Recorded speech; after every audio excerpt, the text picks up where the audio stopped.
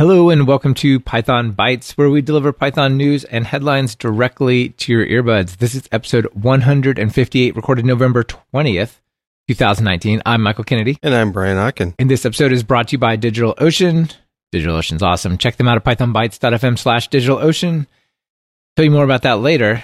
But Brian, I find that Python is making its way into all these different areas, not just traditional computer science or maybe data science. Right. There's an article that I saw that's kind of interesting. I mean, there's not a lot of details, but essentially it's saying that Python is replacing Excel in banking and investing.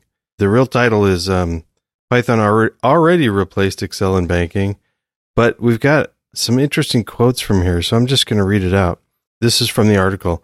If you wanted to prove your mettle as an entry-level banker or trader, it used to be the case that you had to know all about financial modeling in Excel. Not anymore. These days, it's all about Python, especially on the trading floor. And it goes on to talk about how a lot of different modeling that used to be done in smaller cases in Excel, but it would take like a few minutes to run the Excel modifications and analysis.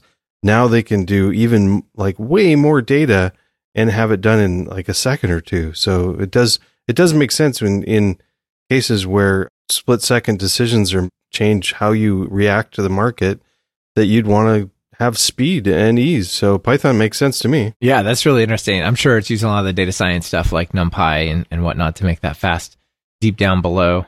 The whole trading, the algorithmic trading, high-speed trading, all that kind of stuff, the latency that those folks care about is crazy, right? Like, if you could get it from 4 milliseconds to 3 milliseconds, we'd really appreciate that, right? And they'll actually like rent servers that are nearly co-located to the stock market to reduce the actual latency, or set up alternate direct connections over microwaves. There's all kinds of crazy stuff. And so if you can go from minutes to seconds, that already seems like it would make a big difference to these folks. Yeah, and also being able to go from minutes to seconds, and while incorporating more data. Yeah, super cool. I'm imagining like walking through the trading floor and seeing some guy in a hoodie sitting with a laptop on the floor.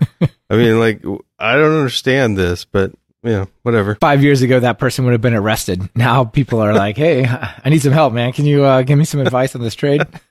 Yeah. I have a little personal experience with this. Python replacing Excel in banking and trading. Can't talk about the details, but I did teach a class to a bunch of folks working on the European stock market, and they actually couldn't even take the class during the day because they had to be there for while the market was open. So we had the class in the evening for a week over there. And they were all really into learning Python because they had been trying to analyze how their day went and do this kind of analysis that you're talking about in Excel. And they're just like, we can't do this anymore. We have to get like better tools. And Python was the answer for them as well. It's pretty cool. Oh, that's great. Interesting. Yeah. Another thing that I think is really, really good news is something that GitHub just announced. GitHub has announced a ton of things. While you were not with us last week when we recorded in Florida, we talked about how GitHub has added code navigation to all the source code there. Much of the source code, you go in there and like click on functions and classes and say go to definition in Python, and that's pretty awesome. So give it a week, and GitHub launches Security Lab to help secure the open source ecosystem. Wow. So you've probably heard about bug bounties and like these bounties paid out to security researchers before, I would guess. Yeah. Yeah. So it's pretty much like that is my understanding of it. So it's like a bug bounty program to go and find bugs in open source libraries. But what's kind of cool is it seems like the folks like paying out that money are not the open source projects, right? Like Apple might pay out a huge amount of money, like $100,000 for finding a big vulnerability in iOS, or Microsoft might, or whoever. But who's going to pay to find that security bug in Flask or wherever it is, right? All right, so it seems like that this is to pay for those types of things. So it says organizations as well as individual security researchers can join. A bug bounty program with rewards of up to $3,000 is available to compensate bug hunters for the time they put into searching for vulnerabilities in open source projects. Oh, that's neat. Cool, right? Yeah. Yeah, so apparently this has been in beta for a little while. When was it exactly? A little while, not very long. Anyway, the founding members who were part of it have already found, reported, and helped fix more than 100 security flaws already across the open source ecosystem. That's pretty cool. Another thing that's interesting is the bug report, in order to count, must contain a code QL, like SQL, but code QL or something. I don't know. Code QL, which is an open source tool that GitHub released at the same time. Remember, we talked about their semantic code analysis engine. And what it does is basically this is a query that runs against source code that will uncover the vulnerabilities in dependent projects. Okay. So if I find a bug in Flask, I don't know there is one, but let's just say, just picking a random project, I find a bug in Flask and I submit this, I submit a query to GitHub so that they can go find all the projects that depend on Flask that have out-of-date versions of Flask that need to also subsequently receive warnings to get their stuff updated. So do they then notify all the other maintainers? Or? Yes. So if you look at that article, there's like some screenshots of what it gets. So they will get, the actual project will get an automated pull request that fixes the security vulnerability. Maybe it bumps the requirements pinned version to something where it's fixed or something, right? It gets the PR to automatically fix it.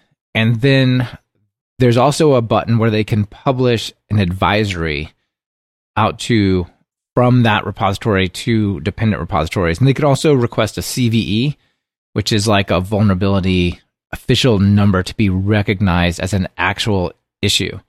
So GitHub became, what was the term they used? A CVE numbering authority, a CNA, of course, so that they can actually issue these vulnerability numbers to be understood and like referenced as unique IDs across the security landscape. Interesting. Yeah, so all this stuff is integrated into GitHub. So GitHub, the researchers find the issue in the main project gets a PR, the main project can then also push out these warnings to other folks and request CVEs for their projects. That's pretty cool, right? Yeah, open source is growing up. Yeah, it totally is. And it seems like it's pretty solid for all the folks working on it. It doesn't seem like it requires much of the maintainers. It's more like there's this bug bounty program from what I can tell.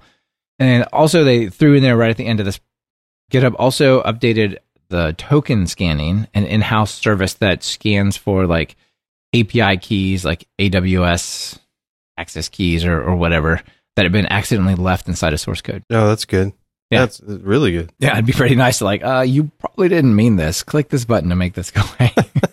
Anyway, I think this is really cool. I think this is just plumbing to make open source more secure, and I like that. Yeah, and also just to be able to have companies put money at open source projects to keep them fixed, and it's not necessarily trying to get the official maintainer to do it, but to have some incentive for everybody else to watch these things. So that's great. Absolutely.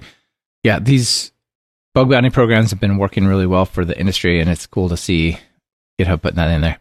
Also cool is DigitalOcean, not just for sponsoring the show, but because they have awesome infrastructure and awesome product, and we use them for our stuff. So let me tell you about a new thing that they have generally available, memory optimized droplets. And if you have a memory heavy workload, basically this is the best way to get tons of memory in a droplet or a virtual machine. So you can get 8 gigs of RAM for each dedicated CPU, and then it goes from 2 CPUs all the way up to enough to get you 256 gigs of RAM, whatever that math works out to be. And it's really good for like high memory applications like high performance SQL or NoSQL databases, in-memory caches like Redis or indexes, some kind of large data analysis runtime, something like that. So check those out at pythonbytes.fm/DigitalOcean. Really good stuff over there. Lots of cool things coming. Brian, what you got next for us? Well, we have a couple of friends of ours, Bob Belderboss and Julian Sequeira. They run a thing called PyBytes and PyBytes challenges. Not affiliated with Python Bytes, just sounds similar. It's the I versus the Y. It's not even close to the same thing. It's PYBIT.es. Anyway, I enjoy it. It's a challenges platform where you can just sort of, there's a few of them for free, but it is a paid service. They give, it's one of those things where they give you like kind of a written assignment and some test code already there, and it checks to see, and then you have to fill in like the body of a function to make all the tests pass. It's a kind of a brain teaser sort of thing. It's a fun way to keep up, make sure that you're practicing out of the box Python stuff that you don't normally do. That's what I use it for. But the news is they just added test coverage, or testing. So in the past, you didn't write the tests; they wrote them to evaluate your code. But they've added a few test challenges where they write the code and you have to write the test code to check that code. And it's kind of cool. But they actually talked to me about this as well as to try to pick my ideas, but they came up with it on their own. How do you evaluate if the test code is good? So if you evaluate if your source code is good by running tests, but the other way around is a little difficult. Yeah, how do you test the tests? Yeah, so they did it a couple ways. They're using coverage.py to make sure that you're hitting 100% coverage.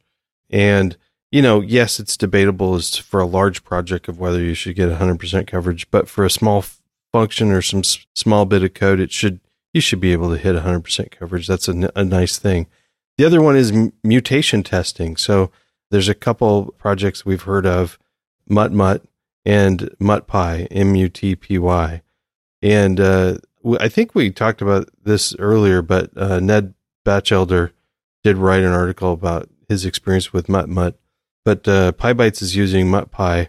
And what it does is it takes the source code and changes something about it. And MutPy works at the level of the abstract syntax tree, and it changes, like, for instance, a division operator to a multiplication, or changes a string to some other string or something. And then it runs the tests again.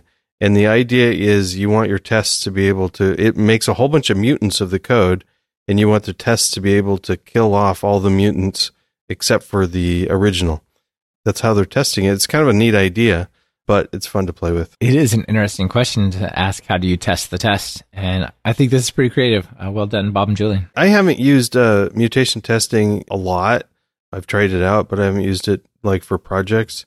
The idea of using it in a training situation is a novel thing I haven't heard of before, and I think that's a cool idea to be able to try to test somebody's test code. Yeah, I agree. And like you said, 100% code coverage for a project that's real is challenging. I think also maybe mutation testing for a project that's real is tricky, because maybe it changes, like, the print statement that shows what the title of the app is, and who cares? Like, no one's going to check for that, right? Right. But in this case, where pretty much it's a very small focused bit of code and you're supposed to test it, like, presumably any changes to that are going to appear in the couple of tests you write. Yep. Nice. Now, speaking of tests, I feel like I stole this one from you, Brian, just out of the universe, I mean. So I want to talk about PyHTTP test. So this one comes from Florian Dalitz, sorry. And he actually sent in two things for this week, which they were both excellent. So I'm going to cover them. And this is a command line tool for HTTP tests against RESTful APIs. Okay. All right. So the idea is basically I want to test some RESTful endpoint. And instead of going over and say, okay, I'm going to get requests, I'm going to do a get, I'm going to get the dictionary, I'm going to verify like this thing is in the dictionary and so on. What you basically do is you just write a simple little JSON document for each test that you want to run. Oh, cool. Yeah. So then it has things like, what is the name of the test? What HTTP verb do you want to use? What is the URL combination between host and endpoint? The headers you need to pass, a query string you need to pass, and then you get back a report. It actually gives you a cool report in a like columnar style validation that lets you assert things about it. Yeah, there's a handful of these types of things, and I think it's kind of a neat way to describe API testing. Yeah, it seems really cool.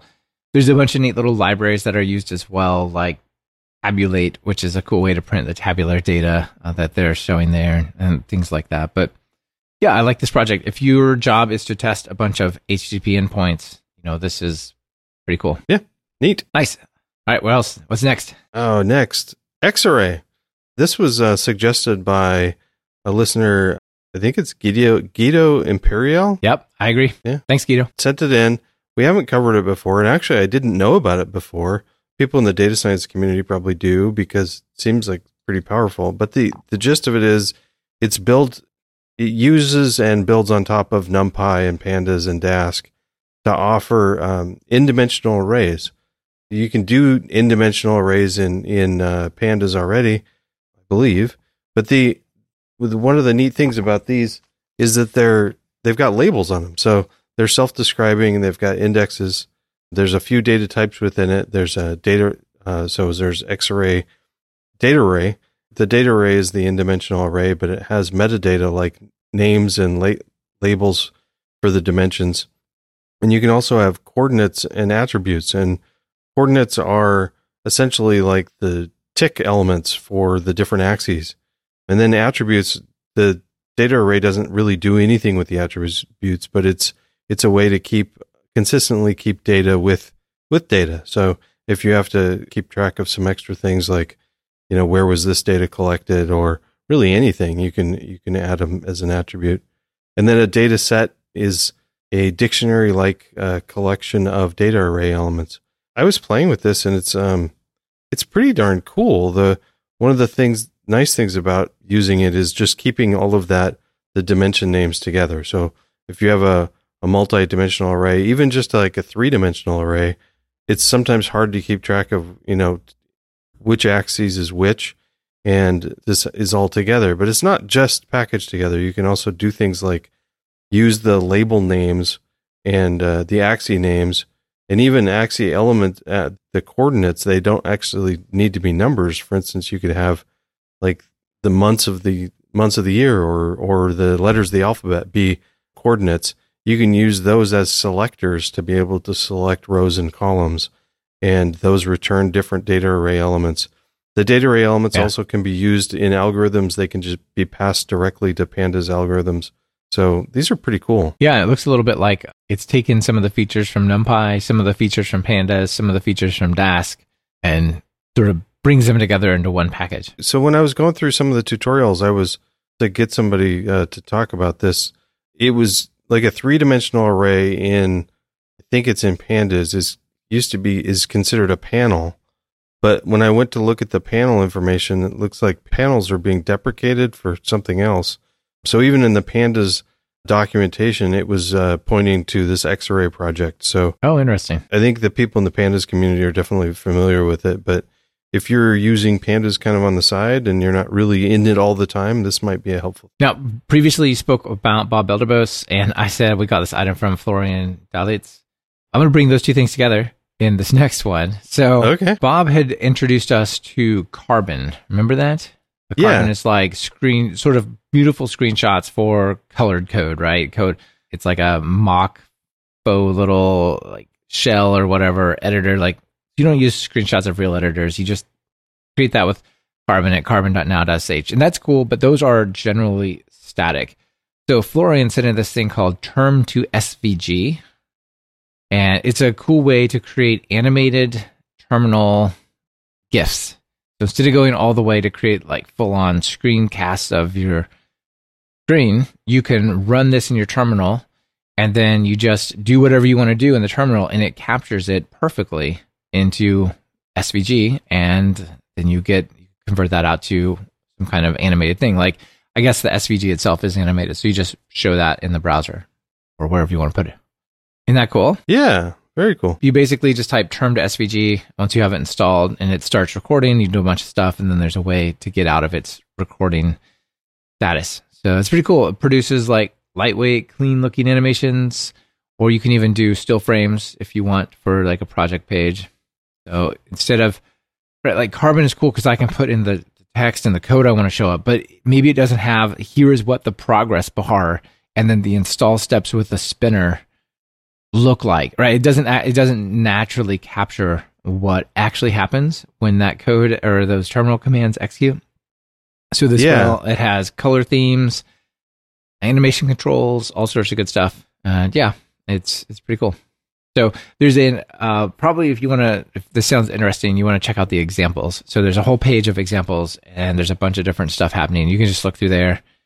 And I think there's also templates that configure how it records and stuff. So there's a bunch of predefined templates that you can go play with to get started from. That'd be really cool for like a tutorial site or something to. Yes, exactly. Yeah. Or if you have a project, right? Like if you're the maintainer of pipx, it'd be cool to use this to create a way to like show how awesome pipx is. Like this step, then this step, and then boom, right? Just put that right in your GitHub README. Yeah, I love it when there's little animated things in the README. So when you go to GitHub, you just see that. Yeah, you and I, we spend an inordinate amount of time jumping into new projects and going, is it interesting? Yes or no? Why is it interesting, right? And this kind of stuff is the thing that just goes, after 10 seconds, I knew I wanted to learn about it, right? It really makes a difference, and it's easy. Yeah, very cool. Definitely check this out. Yeah, for sure. All right, yeah, so that's a good one. People can check that out at Term to SVG. Pretty cool. All right, well, that's it for our main items. What else you got? I have one bit of extra news, is that PyTest 5.3.0 was released the other day, and it is mostly, there's some cool features, and if you PyTest nerds, definitely check it out. But I wanted to bring it up because I think a lot of people that just use PyTest and are using it with continuous integration systems should pay attention to this, because the JUnit XML output, they've changed the default. So the default format, there's an XML output there's an old version and a new version. The new version has some more information, but they wanted to make sure that people know about this. So if you run it, you'll get a warning, and it's not really a warning. It just says, it's just to make you aware that there's a particular format that's being deprecated. So eventually in the 5.4 release, they won't support the old format. So if you see this, I encourage anybody using PyTest and continuous integration to read the changelog and understand what's going on, and make sure they're ready to either pin PyTest or change their system. Yeah, it's a good thing to put on people's radar for sure. Okay. How about you, Michael? Any extra bits? Yeah, I got a bunch for you. Actually, a couple of things. PyCon's awesome. We love that each year. And this year it's going to be in Pittsburgh for the first of its 2 years in that city. And PyCon registration is now open. You can go and register, get your ticket before it sells out. Oh, cool. Yeah, that comes to us from Jacqueline Wilson. So thank you very much for sending that in. And then also I can't remember where I saw this somewhere. Actually, I think somewhere funky like Flipboard or something. So Facebook has now decided that Microsoft's Visual Studio Code is their default development platform. That's a little surprising to me. Yeah, interesting. Yeah, that's an article on ZDNet. And they're also helping Microsoft improve the remote development experience in VS Code. Cats, dogs, all live in the same place. Okay. Yeah, this is cool. I suspect that things like Vim and Emacs and stuff probably have a strong representation there, but apparently it's all about Visual Studio Code over there now. Anything else? Yes, 2 more things. Very exciting. So if the release schedule lines up correctly and the future extends as I expect it, this should be Wednesday before Thanksgiving, right?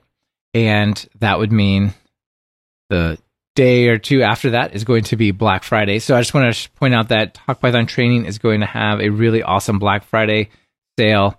Get a whole bunch of stuff on buying all of the courses, but also we're doing some special things to support the PSF and other stuff, some surprises in there that I suspect people won't guess at. And there's no way people are going to guess at what is there. So check it out over at training.talkpython.fm. But you got to act right away because it's only going to be there for like 4 days. It's a big deal. So check that out. And also we have a new course coming, Python for the .NET developer. So many people are coming from C# and the .NET world over into the Python space. I thought it would be cool to create a course that kind of gives them a big hug and holds their hand and helps them step over that divide. So it's like, do you know about ASP.NET? Here's Flask, and here's how you use it in Python. Do you know about Entity Framework? Here's SQL Alchemy. Here's how you use it in Python. Like all the things things that they need or they love from C# and .NET. Here's the Python equivalent and why it's awesome and how it works. Is that one that you did, or did somebody else do that? No, I did that one. Because you're like the perfect person for that. Exactly. I spent so many years doing C# and now I'm all about Python. So exactly. I figured like, why don't I try to think back to the way it was for me many years ago and like sort of extend that experience back to other people. It's probably not going to be out yet. It may be out at the time that people hear this, but it's coming really soon. So I'll just put it out there as that. That's nice. Hey, speaking of Black Friday, I do not have any insider knowledge, but Pragmatic Publishers often does a Black Friday sale too. It's usually fairly steep. So if you've not picked up the PyTest book yet, and really if you're listening to this and you haven't read it yet, what's going on? Come on. If you haven't, maybe check out pragprog.com and see if there's a sale. Definitely. I'm sure there will be. It would be surprising if there weren't. Awesome. How about a joke or 2 or 3? I like 3 jokes. Okay. It's a good number. So first one is more of just a geeky STEM type of joke, but I think people will like it. So I love soda drinks, Coca-Cola, Dr. Pepper, root beer, things like that. So this one, I try to not drink too much, but I do like it. But here's how that world can clash together with math.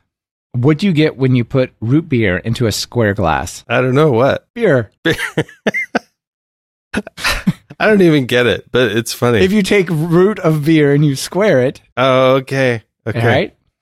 Like the square root of beer, and then you put it in a square glass. Okay, that was bad. What's your next one here? Okay, what do you call an optimistic front-end developer? I don't know. What do you call it? A stack half full developer. That is awesome. Okay. Now, I was going to tell a version control joke, but they're only funny if you get them. Get GIT. Awesome. Those are both good. I like them. Yeah, great. Cool. Well, thanks again for having a nice conversation this week. Yeah, you bet. Thanks as always. See you later, Brian. Bye. Thank you for listening to Python Bytes. Follow the show on Twitter via @PythonBytes. That's Python Bytes as in BYTES. And get the full show notes at pythonbytes.fm. If you have a news item you want featured, just visit pythonbytes.fm and send it our way. We're always on the lookout for sharing something cool. On behalf of myself and Brian Okken, this is Michael Kennedy. Thank you for listening and sharing this podcast with your friends and colleagues.